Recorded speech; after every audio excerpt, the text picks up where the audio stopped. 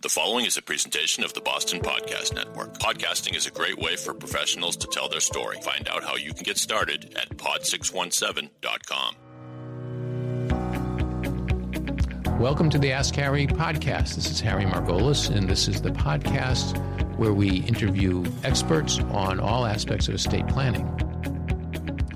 On this episode of Ask Harry, Harry talks with his colleague, Laura Goodman, an associate at Margolis & Bloom, on the subject of probate avoidance. Hi, Laura. Hi, Harry. So we're going to talk about probate avoidance today. And so my first question is, why does anyone care about it? Why does everybody seem to want to avoid probate? So probate occurs when someone passes away and they have assets that are in their name, and no one is designated as someone with authority to access those assets. So it's a legal process with the probate court. And I think the primary reason people want to avoid it is because it takes time. It often takes at least a minimum of a couple months to get through probate, and that's with a fairly simple estate. And it also costs money. So there's the filing fees with the probate court, which can be a few $100s. And then in most cases, you're hiring a law firm, which could be several $1,000s. So it's an added expense for the estate. They can tie up assets for a long time, and it can just provide some complications that families don't want to deal with when they're already dealing with losing a family member. And it also makes everything public. Maybe a lot of people don't care about that, but everything gets basically written down and reported at the probate court. That's true.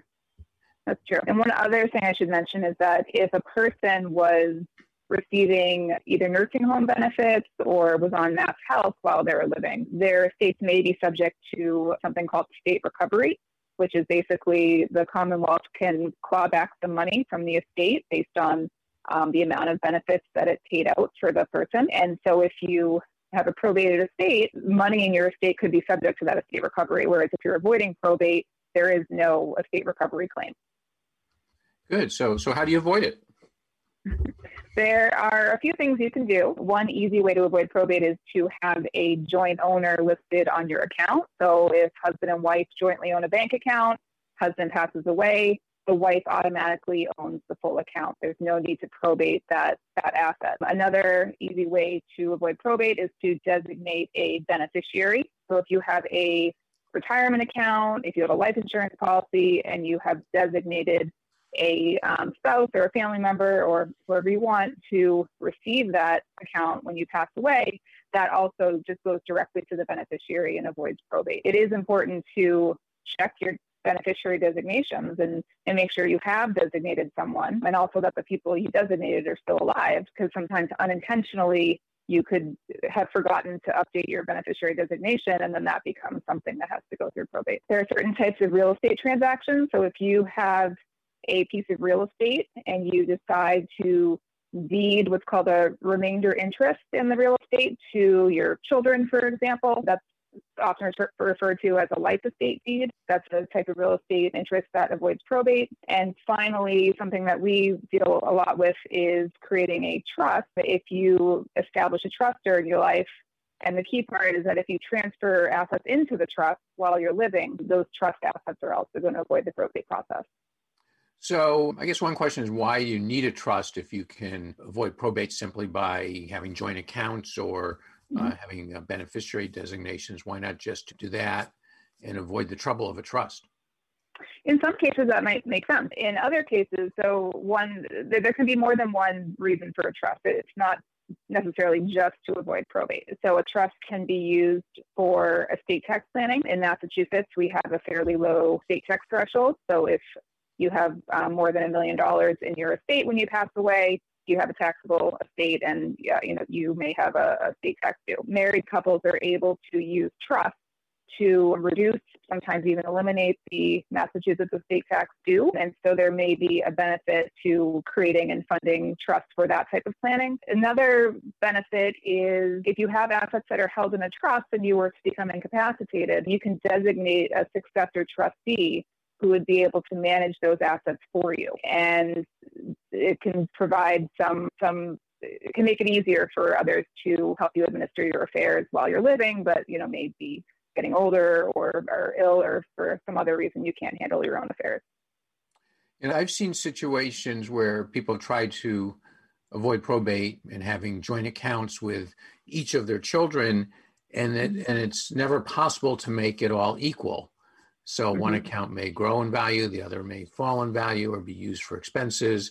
And you have a series, they could put everybody's name on the accounts, but then you might have 4 or 5 names on an account, which can be a little cumbersome. And so a trust it makes it a lot easier because you just say, oh, when I die, it gets divided 4 ways if you have 4 children without having to worry about trying to keep all these accounts equal.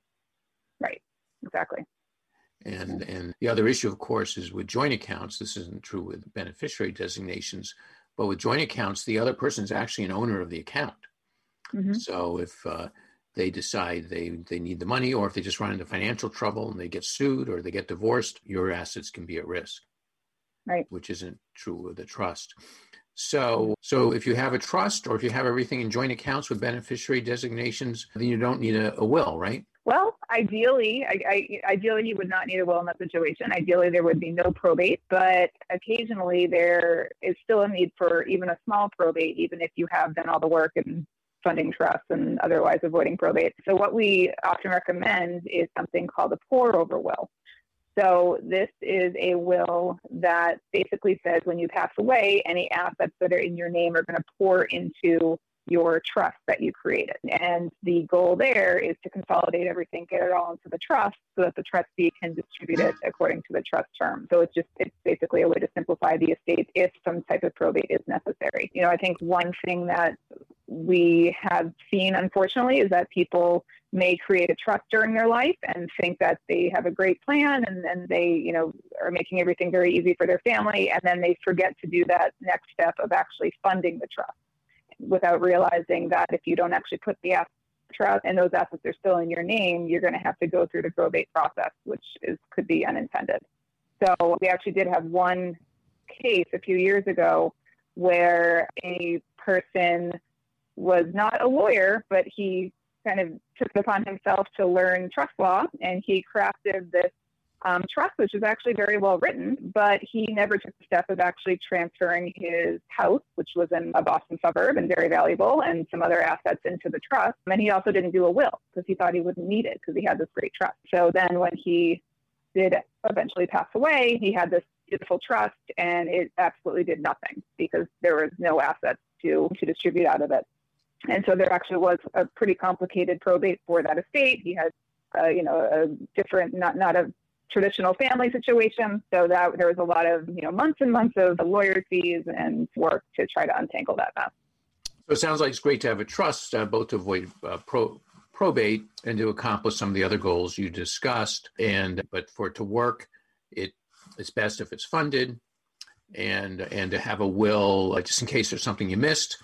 Make sure that gets into the trust as well, and also to appoint a personal representative or executor to manage things. But are there situations where you would actually prefer to have a probate administration? There could be. Yes, there's actually a type of will that you can create, what we call a will with a testamentary trust. And so under our Medicaid rules, this kind of gets into long-term care planning.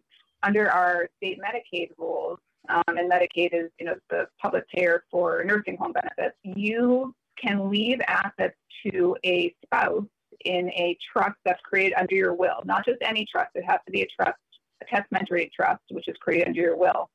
And if those assets in that testamentary trust are not going to be counted against the surviving spouse if they have to go on nursing home benefits in the future. So obviously, in order to create that trust and fund that testamentary trust, assets would have to go through a probate process. So that is an example of where you would intentionally plan to include a probate in that person's estate plan. And I understand that there are some probate processes that are simpler than others, like there's voluntary or informal and formal. Could you kind of describe the differences to some extent? Sure. So a voluntary administration it's not really a full probate. It's a probate proceeding for a small estate. So if you have just $25,000 or less in your probate estate, and your probate estate is not all of your assets, it's just the assets that are in your name individually and don't have a beneficiary designated. So if you have a couple checking accounts or some investment account that's only in your name, and that's part of your probate estate.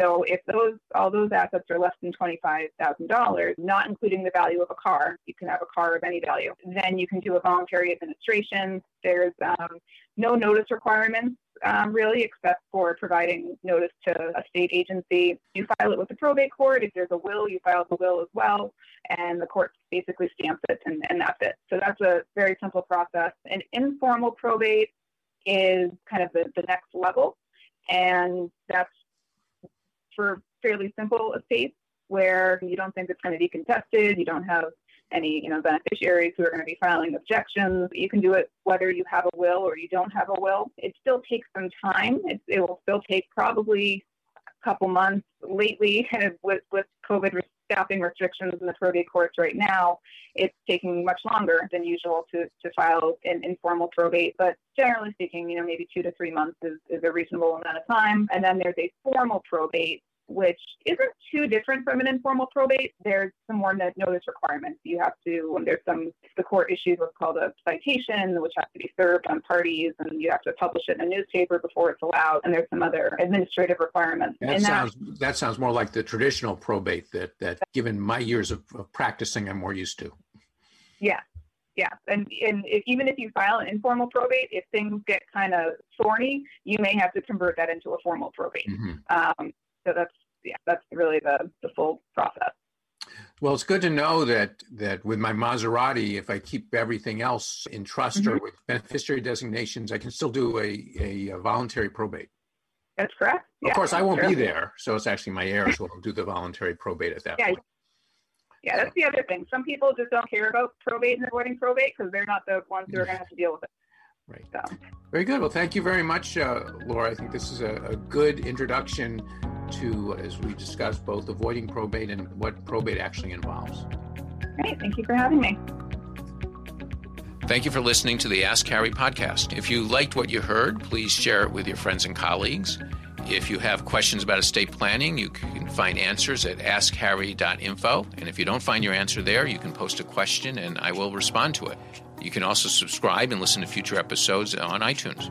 If you're interested in Harry's book, Get Your Ducks in a Row, The Baby Boomer's Guide to Estate Planning, please visit margolis.com. That's margolis.com. Ask Harry is a production of pod617.com, the Boston Podcast Network.